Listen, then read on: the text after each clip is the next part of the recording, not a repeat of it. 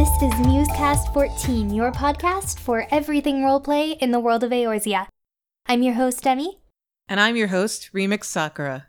And if you've been listening to our podcasts for the past couple episodes, you'll know I've been very excited about this episode. Oh, which one is it? Tell me. You know which one it is. We are discussing my personal favorite city-state, and one that initially I didn't like as much, but as I kind of got to know it, it really, really grew on me, and so yeah, now it's my favorite. And of course, I'm talking about the desert sands of Ul'dah. Ul'dah. Honestly, I have a soft spot in my heart for it as well. You know it's your favorite. Yeah. Limps is interesting, but Ul'dah is fascinating. Oh, definitely. I mean, there's a lot of stuff that's going on with it. Lots of good stuff, of course, but there's a lot of stuff that kind of needs to be improved, but that's kind of what makes it interesting. Yeah, we learned a lot about that in the 2.1 to 2.5 patch cycle. And you're right about that contrast that it has. On the one hand, it's a very vibrant and diverse and, of course, wealthy city. It's pretty on the surface, but underneath that, there's this sordid underbelly where things are very corrupt and very highly stratified. Yeah, it's definitely, I like to call it a gilded city-state. Yes. Shiny on the outside, but on the bottom, it's like, yeah. Yeah. Especially with the government the way it is. I think I would call it an oligarchy gone wrong. Yeah. That's why I think that even though all of the Eorzean city-states have their problem, I think Ul'dah is the most fucked up. Just because it's so deeply entrenched. Well, I also said that I really liked it, so it doesn't mean that it's not a very fascinating place. But it also reminds me of my personal hometown, also a city that has a shiny exterior in many places, is vibrant and diverse and very, very cultured, but has that other side that's dirty and poor and not as shiny that people don't often see. And that's, of course, New York City. Yeah. New York is kind of weird because you do have, like, this very high, like, Wall Street upper class kind of thing, but then you have a lot of, like, homeless people out on the street, like, right next to each other. Yeah. And that's kind of the same in Ul'dah, too, I think. Yeah, seeing them juxtaposed is really what makes the contrast. Definitely. And who is going to save Ul'dah from itself? Nanamo! Nanamo! Super and Nanamo! Our heroes. We hope. The small sultana and the beefy general. Yes. I believe they can do it. I hope they can do it. It's kind of tough as it is right now, but I'm hoping that they can kind of not so much get the situation under control, but learn how to work with the situation a bit better. Get a bit more crafty in how they go about accomplishing what they want. Yeah, there's been a lot of drama, and I can't wait for more drama to happen. I mean, we've gone to Ishgard for so long, and I'm just like, let's go back to Ul'dah. Yes, please. Please do it. Yeah, they kind of got left behind when Heavensward came out, because I think the focus then was definitely on Ishgard, so whenever Ala Mhigo comes out, I'm really, really hoping that they get back into looking a bit more at Ul'dah. Yeah. That whole patch cycle that went on from 2.0, I mean, we got to know the city better, its problems better, and get to know the characters better, and they also grew a lot from their experiences. Oh, they from did. The story. And the story did continue into Heavensward. Yeah, especially Nanamo, I think. She has changed a whole lot from how she started out. I think it was the Sultana 7, right? Where it talks about how Nanamo sort of sees herself as really a puppet. And I think as she's gone on, she still realizes, I think, that she doesn't have a whole lot of power, but she's realizing more what she can do with what she has. Absolutely. Yeah. We'll go on into the people, I think, a little bit later, probably in another episode here. Yeah, we still got a lot to say. We do. So let's talk about Ul'dah's beginnings. Let's do it. Or even its predecessors. Yeah, so if you really want to talk about Ul'dah and how it came to be, I guess you'd have to talk about the Kingdom of Belladia. And we'll end up, I think, talking a little bit more about Belladia and even another kingdom that was sort of related to it. That's the kingdom of Silde in like bonus content on Patreon here. But what you need to know is sort of a basic thing, is Ul'dah and Silde split off as these two sort of rival kingdoms from Belladia, because there was a little issue over succession. And so you just have these two desert kingdoms being rivals with each other, but of course you're in the desert. Water is going to be very, very precious. And unfortunately, in a time of drought, these two kingdoms ended up getting into a war over this water. And as a result, through, well, some botched zombification, shall we say, Silde ended up losing the war. Ul'dah did try to deal with the zombie problems, and as a result, though, Silde was sort of eradicated, so now we just have Ul'dah. We will talk about it more, but you may remember a little bit of the zombie powder from one of the Hildebrand quests. Oh yeah, I think I do. I do remember that. That probably was a tool that they used. Yeah, so even Hildebrand will teach you a little bit of lore. Even as ridiculous as it is, as outrageous as it is, you still learn a bit of lore from it. Which is great, because I love the Hildebrand quest line too. That's one of my favorites. Anyway, back to Ul'dah though. So Ul'dah was, of course, ruled by, as the name suggests, the Ul Dynasty for a while. But what you might not know is that it was actually ruled at one point by the Thorn Dynasty. And that's where the little event, Little Ladies' Day, came from, was during that time of the Thorn Dynasty. So the Thorns were a group of Hurs, and really the big key player you need to know from the Thorn Dynasty is the Sultan by the name of Baldric Thorn. And he had a daughter who he very, very much loved, whose name was Edvia. And, you know, the Little Ladies' Day kind of gets a little bit more into her story.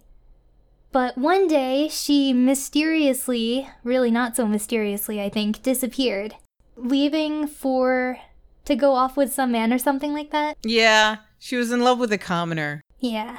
And Dad didn't like that. And so she disappeared, and there's kind of been a legend surrounding that ever since.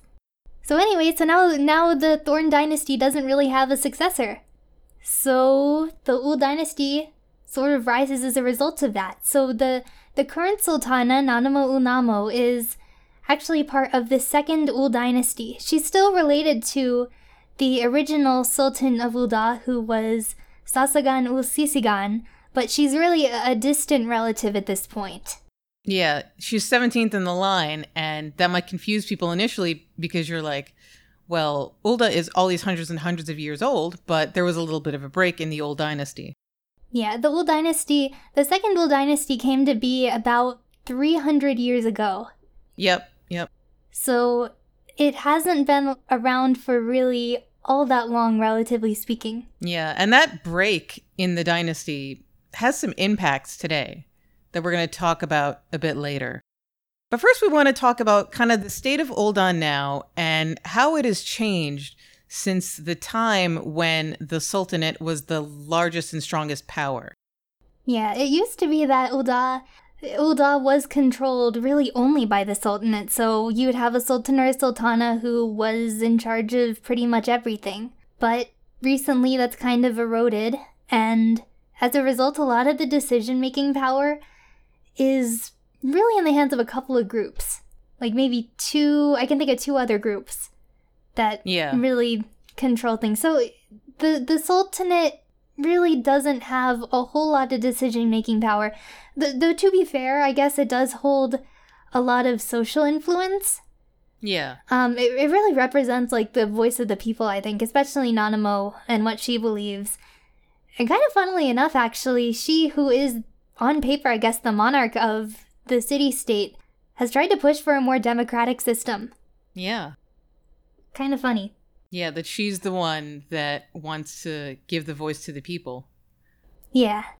She would rather that they rule and that she be their representative. Or even if it means that she would just have to step down and go to being an everyday citizen, she'd rather do that than having it be in the hands of the Syndicate. Absolutely. The Syndicate, I think, kind of had a good principle behind it.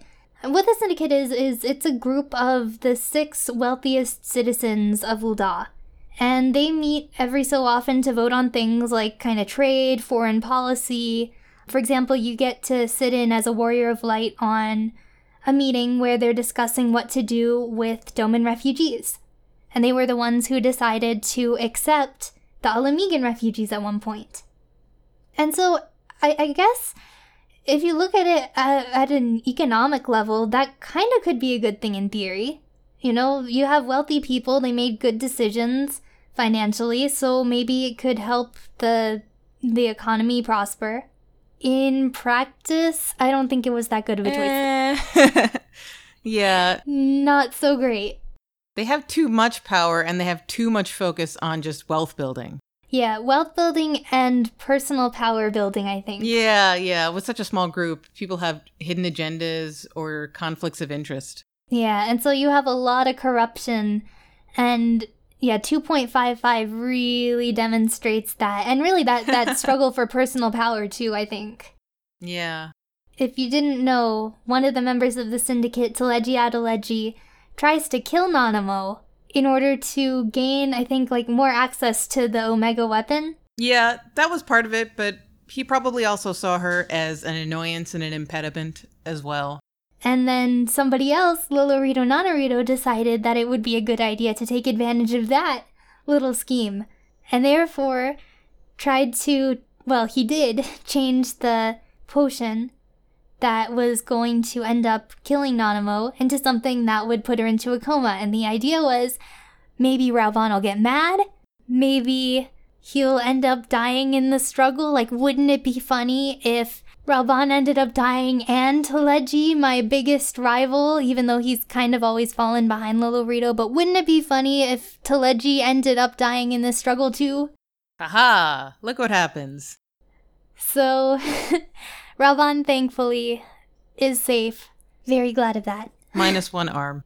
Minus 1 arm, yeah.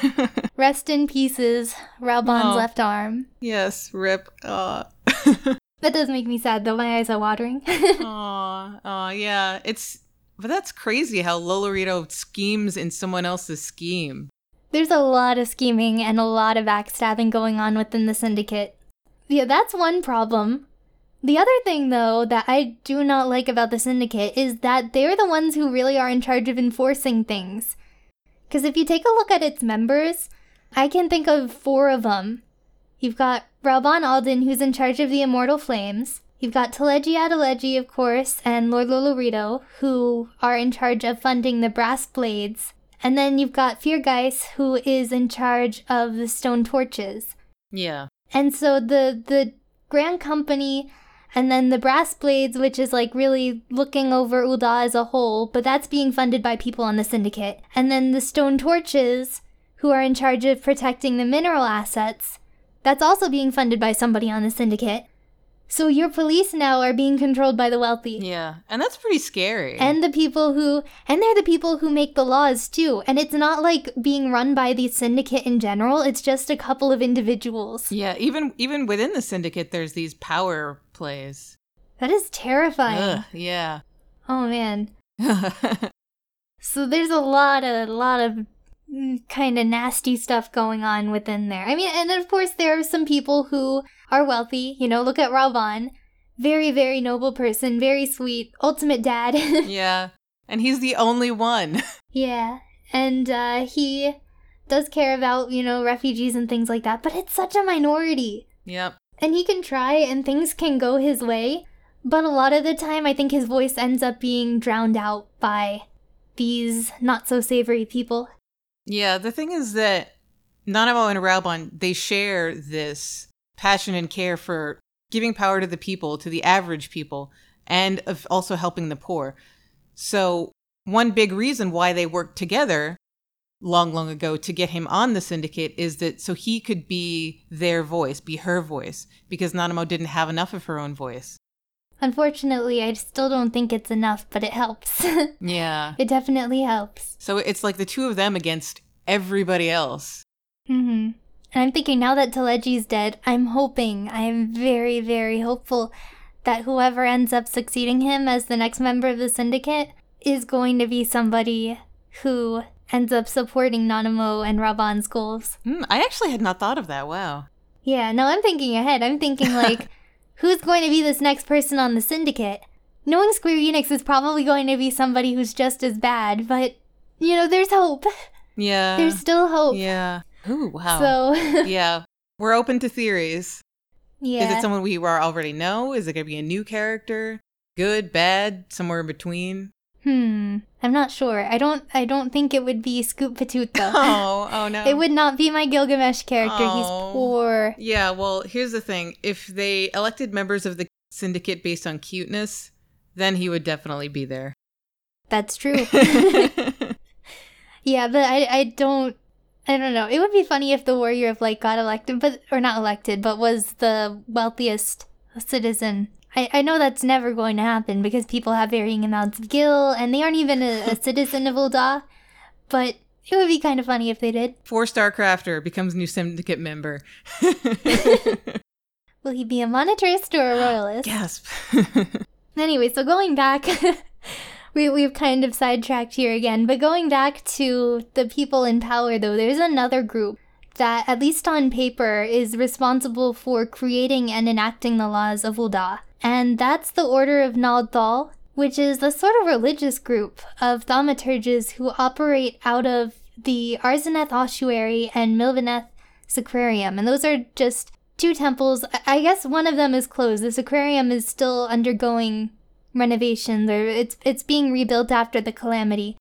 These two temples were built to worship the duality Nald Thal. And that in itself isn't bad, you know. The religious organization could have good intents and things like that. But, and it's a big but, it's led by this Lalafell named Dulala Jula, who happens to be on the syndicate. And she's kind of a neutral player, it seems like, in the syndicate meetings. But I think the fact that she's on there kind of suggests, like, maybe the interests of the merchants and the interests of the religious groups within Ul'dah are kind of intertwined as well. And it's kind of supported, actually, if you go to the ossuary and the sacrarium, because it seems like those have become very much for-profit places. Yeah, and that's because the ossuary, at least, who's dedicated to the worship of Thal, who represents death in the duality, they're basically letting people buy favored places in Thal's realm. The more you give, the better your place, the higher your likelihood. Basically equating wealth on Earth with wealth in the afterlife, making the acquisition of wealth a noble and religious and sacred goal. Now that's really toxic. Yeah, it's become a very Gil-centric culture, even down to the religion. Yeah, and as for Dulala, I definitely saw her in the whole Ul'dah storyline that took place in Heavensward as that sort of lawful neutral. Yeah. You know, she told on you to Lolorito, but she also helped you. So she's kind of like not on anybody's side. Yeah, I think so. We don't know too much about her, but it would be really great to learn more about the Order of Nald Thal because it's very, very fascinating. And we actually have so much to say about them and analysis about them that we couldn't fit it in the episode. Yeah, that'll have to go into our bonus content later on, I think. Yeah, BTW. To get access to any of our bonus content, all you have to do is subscribe to our Patreon page. Yay, we have one of those now. Yes, you can subscribe on our website. Every tier gets you access to better stuff. Yeah. And if you do decide to donate to us on Patreon, like it's just kind of helping us to keep running. Yeah. It does cost a little bit to like have our website up and things like that. So it would be great to have like more resources and things like that. But more importantly, we just want to keep running as we are, and having some contributions would be very, very much appreciated. Yeah, we're just going to reinvest it in the show. Yep, exactly. All right. Speaking of money, right? We're talking all this about this materialistic culture. Speaking of giving people money. Yeah, right. That was a very good transition. I commend you for that. Oh, thank you. That's why you have me on the show. So when I look at Ul'dah and its different power factions, I began to think about real life parallels and comparisons that we can make. So we were talking about how the three major powers are the merchants, the wealthy people, the economic force, the religious force, and the least powerful, at least currently, is the monarchy. Now, let's look back at European history since the medieval times and see where we can draw insights. So ever since the medieval era and the feudal system, ever since that ended, it was a serious decline in the power of royal and noble families, especially in their wealth. Their wealth would mostly come from taxes and the labor of the serfs that lived on their land. When that fell apart, well, you've got taxes, but there's only so much that you can tax, like poor peasant farmers. They only have so much money. And you only have so much land. You can't really acquire new land. You can't just go invading people. So there's essentially a limit on how much money they can gain. And if they're not in the top notch anymore, there's going to come competition. Now, when you have merchants who sell products that start businesses, their ability to gain wealth is virtually unlimited because you can make as much money as you like if you expand your business enough or if you just charge higher prices. The other difference there is that the kind of wealth that nobles would have was things like land, nobility and titles, but they started to mean less over time. And they'd have things like gold, gemstones, these sort of valuable but non-liquid cash assets. You can't really easily trade land for food, land for something else, gold for something else. But as a merchant, you're basically always gaining cash wealth, which gives them more flexibility and more power.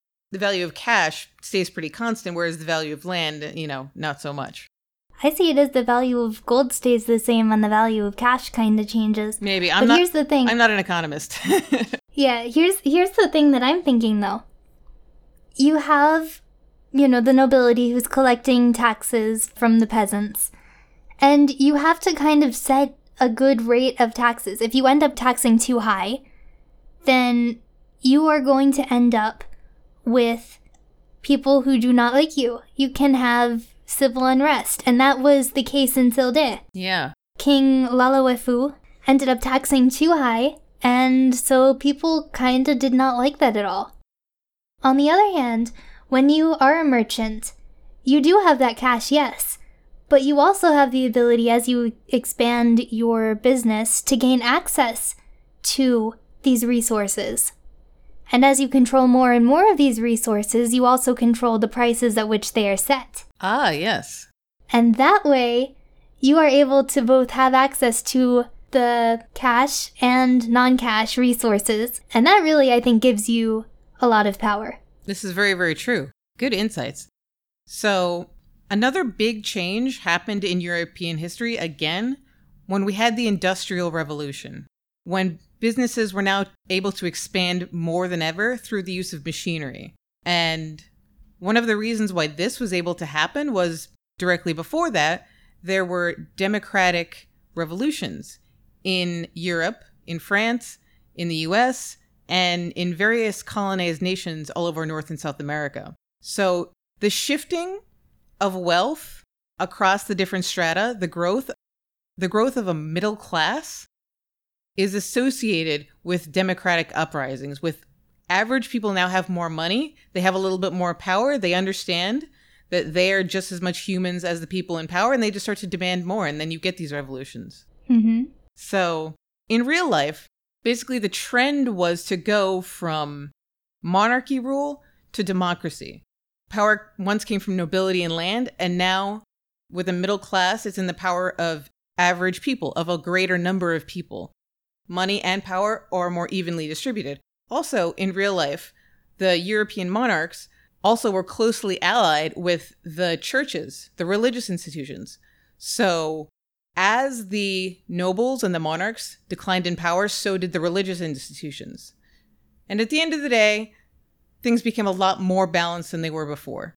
In Olda, they look a little bit different. The trend was to go from monarchy to oligarchy. Instead of the middle class being sort of a more enabling the average people, it enabled a small number of people to just replace themselves as rulers by becoming the most wealthy. The wealth is very, very highly concentrated in the hands of a few people. It's not as evenly spread. So essentially, the merchants are the rulers, and then there's everybody else. There isn't much of a middle class that we can see. There's not a lot of upward mobility. I'm kind of thinking of it from another angle now that you say it. Yeah? So the trend went from monarchy to oligarchy, right? You have ruled by the wealthy. But those people may have started out as, everyday people. And so what I'm thinking is, well, okay, you're moving from a shift from rule by one person to rule by several people. And so I guess in that respect, it kind of was a little bit more of rule by the people. But in that sense, it just turned into sort of making it so that it would cement their own places. Yeah. The problem really is that the syndicate is only concerned with themselves and other rich people. Whereas... Yeah. No, I agree. Yeah. The ironic thing is that Nanamo, even though she is a monarch, she is the most concerned with the will and well-being of the people than anybody else. So she is the true voice of the people. Yeah, she is. And I think part of it has to do with her own personality. But also, I think she realizes in some respects that really maybe it's not time for people to, give leadership ability to only a few. I think she sort of listened to what her people want. She's very much aware of that. And so she genuinely, I think, is the voice of the people, but she makes sure to listen to them. Yeah, absolutely. Absolutely. Well. She's a lot more in touch than the merchants or even the religious institutions, because from what we see and what we talked about, basically there's a huge overlap in power between the Order of Nalthal and the Syndicate. So the religious institution has allied not with the monarchy, but with the merchant class. And because of all this, because of the lack of the rise of a middle class, there hasn't yet been that democratic uprising. There's been an attempt by Nanamo to change the structure, but we know how that ended. So yeah, I don't think that people have had the chance to really do that just yet, especially when the people on the syndicate are the ones controlling sort of the police organizations. It makes it very tough. Yeah, you're right. We were talking about that before, right? How the brass blades and the stone torches also are essentially under syndicate control. Yeah, it just hasn't been easy for people to uprise. And I think also because of that, and because of that intertwining, we just have this monarchy which continues to decline in power. It's still there, but it really serves as more of a figurehead, I think, right now. Yeah. Than anything. Yeah. Which is very sad. I really think that the decline of the monarchy must have been a gradual thing. It must have happened over the hundreds of years from the beginning of Ulda and also beginning of the Second Old Dynasty, because we had that break in the Old Dynasty. So that must have been a huge disruption in the power of the monarchy in general, because they're seen as unstable now. It can change hands at any time. The merchant class has grown. And honestly, things must have gotten a lot worse when the Sultan and Sultana both died. That's true. Yeah, Nanamo's parents ended up dying when she was around 5 years old, I believe. And so when she did, she's 5 years old. She isn't going to know a whole lot about state affairs. So it could have been, and it probably was, that the syndicate took advantage of that. They used that to sort of wear away at that power even more. And so she was sort of born into this situation that she did not want to be in. But she didn't really have much of a choice. Nope. She was born to be a ruler. And she just happened to be unlucky enough to be born as a ruler with no power. Mm-hmm. And honestly, Nanamo's absolutely one of my favorite characters. And the thing that I admire about her the most is that she's handed these really, really awful circumstances. That it's so hard that she is the puppet. And she's fighting against this huge tide of just everything is about the wealthy, everything is about the wealthy. It's, her and Raban are the only people that with the power to, with any sort of influence. And in so many ways, it's them against the world. Just the two of them and their silly idealism that average people should have good lives too, right? That's not so silly. Oh, I know. That sounds realistic. Yeah. And just to think that Nanamo is almost screwed over before she even begins. She's screwed over from the time she's a child. Mm-hmm. Is so difficult. There's so much working against her. And she couldn't have done anything differently or better from that time. She's done her best every day of her life, and it hasn't gotten her very far. And some people think that look at her as powerless and weak because of her personality, of who she is. And it makes me so angry because people don't see how much is working against her and how well she is still fighting despite all that, considering the circumstances, that she is able to get up every day and still do her best to still show her face, be like, everyone else thinks I'm nothing, everyone else thinks I'm a puppet, but I'm still here. I'm still saying things and doing things. I will do whatever I can, even if what I can do is very small. And hey, you know that Nanamo and Raoban made up this plan to get him on the syndicate so that he could be their voice, her voice, but actually maybe... And guess what? Yeah. It worked? Guess what? They did it. Yeah. Yeah, that's a story back from 1.0. And because they were successful, Raoban's able to do a little bit more. And together, maybe they can actually do it. I think they will. I really hope so. Yeah, the thing I adore the two of them, and especially Nanamo. Because, throughout her storyline, I've always been seeing this just recurring question in various direct, indirect forms. It's always been, what can I do? Sometimes the answer does end up being nothing because of how the government is structured, because of the laws that are in place. But she's always looking for ways to bring about justice and, do whatever she thinks is going to be best for her people. And so, people are going to say she comes off as this weak person. Very composed, very delicate, very small individual. But here's the thing, she's still very strong. It's not really like an independent woman kind of thing. It's not that sort of archetype. She's not strong in the same way as somebody like Melvib is. Obviously, she isn't quite as blunt about things, perhaps. But she's not really a damsel in distress either. She's always working toward bringing about that future that she wants to see. And so I think it's that combination. I mean, you can see how passionate I'm getting about this right now, I'm sure.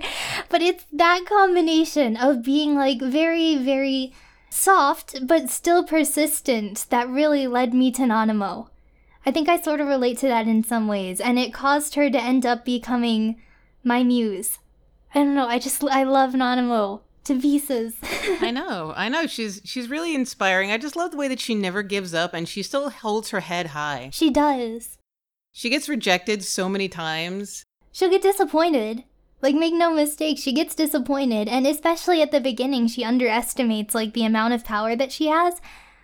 But she's working so hard to learn even more as she goes and figure out, is there a way that she can bring this change about that she wants to see? To be able to still work in those circumstances, to never give up, that's where her strength is. Definitely. The other thing, though, that I'd like to bring up is, I think this was kind of touched on earlier, but she doesn't have a whole lot of power on paper, but she and Raoban still do have a lot of social influence. Otherwise, you wouldn't have as many people joining the Immortal Flames as you do. And you wouldn't have those two Lalafels. If you go outside the Ul'dah Aetheryte Plaza, there are these two Lalafels just sitting there, and they're all, long live the Sultana! They made minions of Nanamo. Ooh. They have Wind Up Nanamo, Wind Up Raoban that are pretty widely distributed. They built the Gate of the Sultana to commemorate her. And it's not because she said, make it so, it's because they just love her. I think that's gotta mean something, She's so lovable. She and Raoban both, I think. Yeah, they're very popular. They're sort of who the average people root for. They can see themselves in them more easily than the merchants. Oh, but so much more is going to be talked about the two of them and other characters of Ul'dah next episode. Oh, I'm so excited. So much more. I love talking about Ul'dah. Oh, it's so great that you have this podcast, right? Right. Hey guys, listen to me blabber on and on about Ul'dah. Well, they listen to me blabber on and on about Limsa. So. Now it's my turn. All right, well, we are just about out of time for today. We have more about Ul'dah and I think the people planned 2 weeks from now. But we will move on to our next little conclusion, segment here.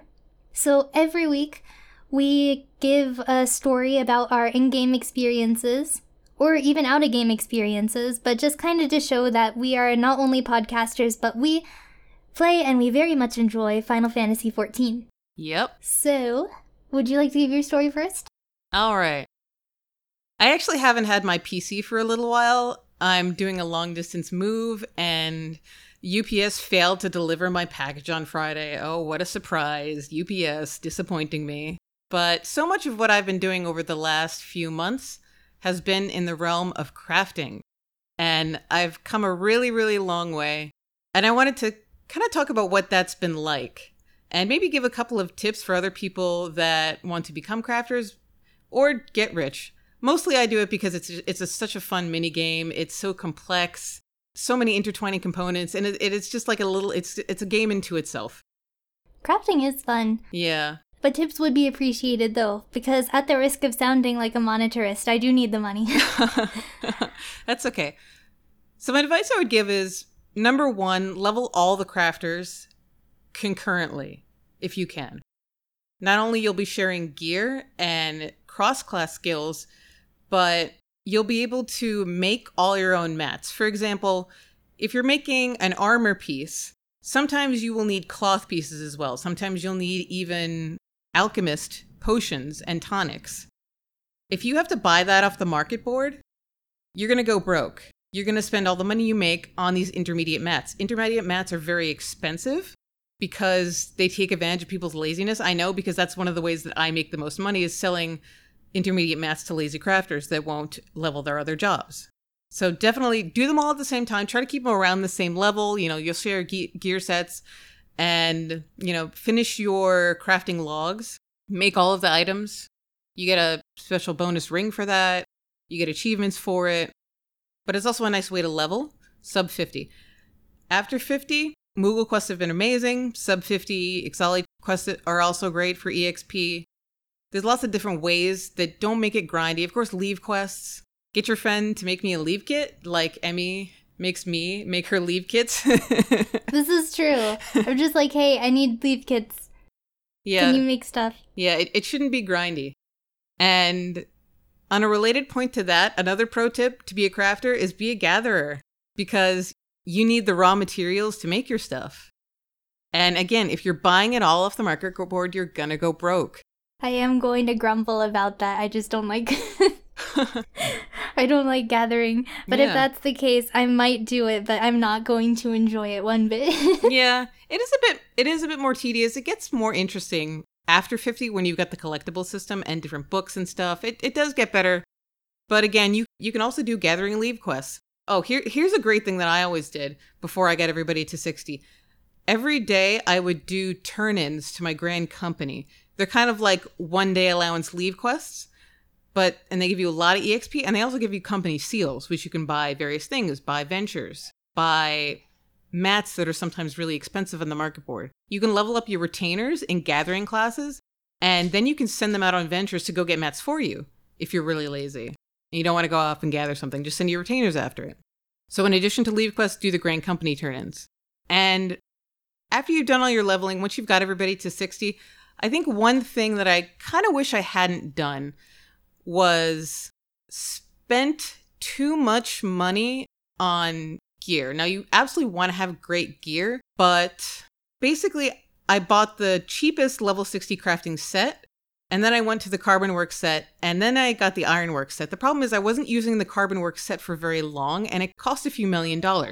I had that Carbonworks set for a few weeks, and yeah, it was nice, but it cost me a few $1 million, and maybe I could have held off and kind of skipped that step and dealt with the cheap set until I was able to afford the Ironworks.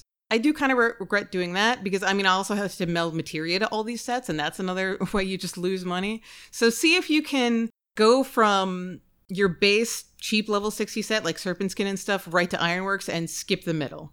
And everyone's going to be mad at me now because now that stuff will sell like shit because But hey, Ironworks will be in demand. Yeah, Ironworks it's good stuff, but I went from having like 12 million gil to like going down to like 3,000 every few days because I ran out, and I'm making more every day as my retainers sell things, but I kind of wish like I hadn't gone and like blown so much cash. And I wanted to make an investment in crafting, and I wanted to make it worth it, but I think I could have skipped that step and saved a little bit of money. Here's the thing about using intermediate sets though, and it would take a lot of time to do that, unfortunately. But if you do take your intermediate level crafting sets and you spirit bond them, and then maybe you put some junk materia in them instead, you might be able to get some good materia, and that could save you money in the long run. So that could be a perk of using those intermediate sets. But I wouldn't recommend doing it like a ton because it takes a long time. Believe me, it takes a long time to try and spirit bond those intermediate sets. Oh god, that's what I was about to say. I was like, all of my carbon weed stuff has like 3% spirit bond. And I'm like, okay, it wasn't that long, but it was a couple of weeks. You know, I crafted dozens and dozens of things. Like 3%? Come on, I'm never going to spirit bond you. That's kind of something to be said about it, but keep in mind it's going to take forever. So if you're like me, I guess, and you don't have a lot of gil, and you know that you are going to be stuck on 60, but not necessarily Master Crafter for a long time, then it might maybe be worth it to do a carbon weave set. Yeah. Another thing I was going to say is that since Ironworks has been out for a long time now, it's going to be a lot more economical for you to commission those pieces from people. Oh, that's true. Yeah, and you'll save a lot of money versus the market board too. And unfortunately, if you are a crafter, there's this point where like to get to like the 3-star level, you have to have the weapon, but you can't make the weapon until you're 3-star. So I had that little bit of a conflict towards Zanzao, but now that I've bought a couple things off the market board just as like starters, I was able to make a little bit more money, and now from now on, I'm just going to get everything commissioned by my friends that are in other specialists. One last thing I wanted to add on the subject of crafting. My character on Gilgamesh, my main, who's the 3-star, Natsuki, McCatboy, I actually wanted to start RPing with him a little bit more. I know it's a silly name, but one thing that I saw a couple of other role players do that I ended up copying, I never thought I would be able to RP with him with that kind of name, but an in-universe canon way of doing it is saying, okay, so their real name is something lore appropriate. Like his real name is a Keeper of the Moon Makode name, but Natsuki McCatboy is like his adventurer nickname. It's a name that he adopted. So that's one way of getting around having kind of whatever name you want. You also have to just think up a quote-unquote real name. Ever since I realized that, I've wanted to develop his character more because I love him. I play with him every day. I love him. He's my baby. What can I say? So I wanted to make an offer to any of our listeners that are on Gilgamesh, want to roleplay, and want things crafted for them. If you send me a tell or a message on Natsuki McCatboy with an apostrophe after the MC, if you send me a tell, and if you do a little RP with me, I will craft you something for free. Also bring me the mats. What about Scoot, though? Scoot?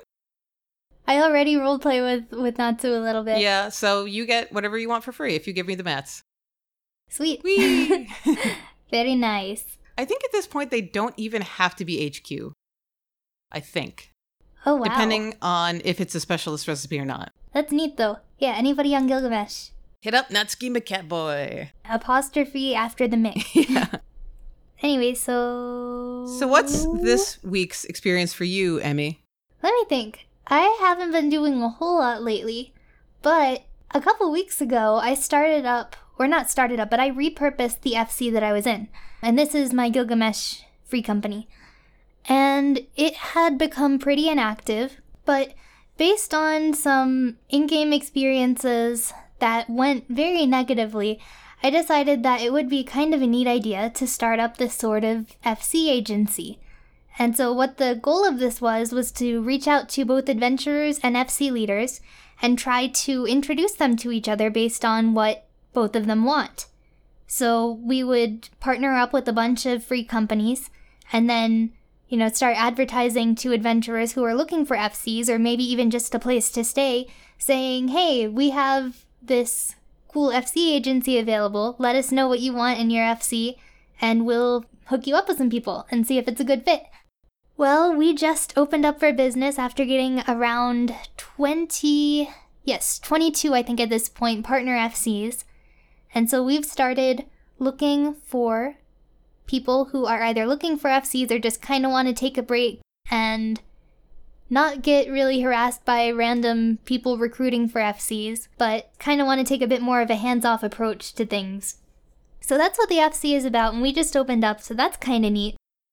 And I guess since that's a pretty short story, I'll go into another one if that's okay. Well, you haven't told us the name of your FC and how people can get in touch with you.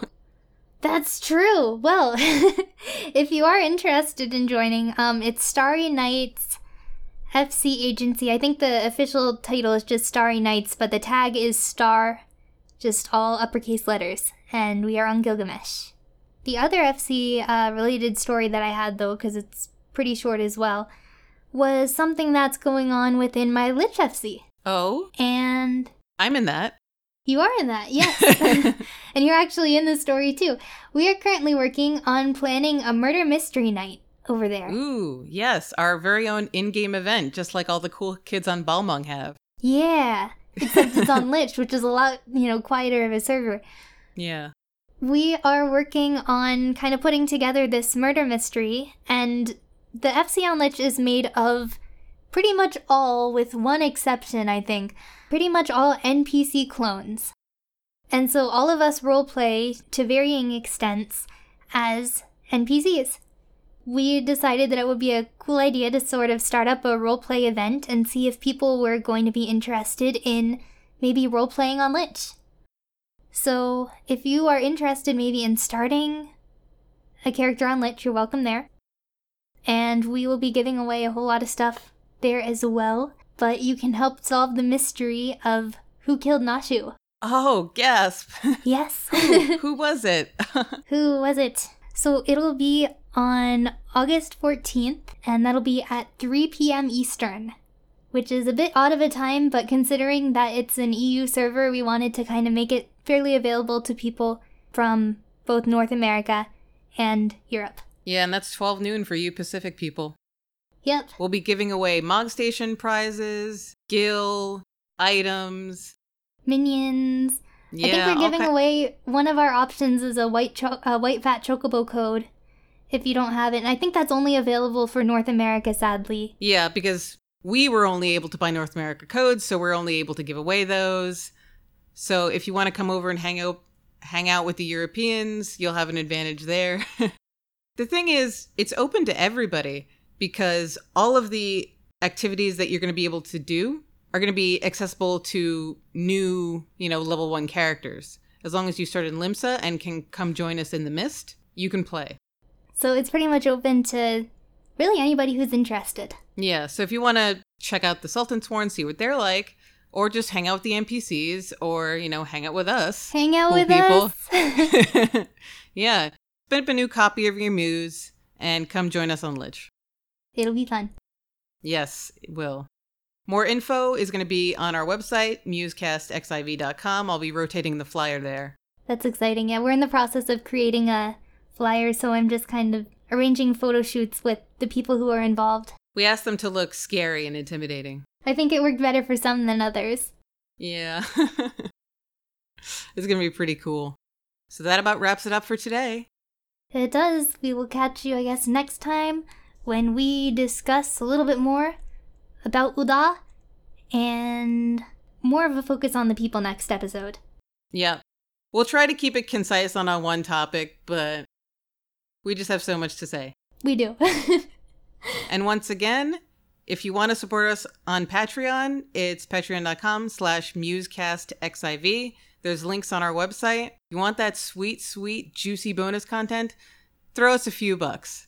We will be very happy that you did. We will. Oh, and of course we are on iTunes and Stitcher. And then we are on Tumblr and Facebook and Twitter. I remembered this time. Woo! So, yeah, musecast14.com, or just look up musecast14 on Facebook, and Twitter is at musecast14. Well, XIV. All of these are XIV for 14. Yep. Come join us. Have a conversation on Twitter. I am the social media manager. Yes. Well, thank you so much for joining us today, and we're looking forward to chatting with you again next time, adventurers. See you next time. Thanks for listening to Musecast 14. Tune in next time when we'll be discussing Ul'Dan Society, Part 2. Happy adventuring, and may you ever walk in the light of the crystal.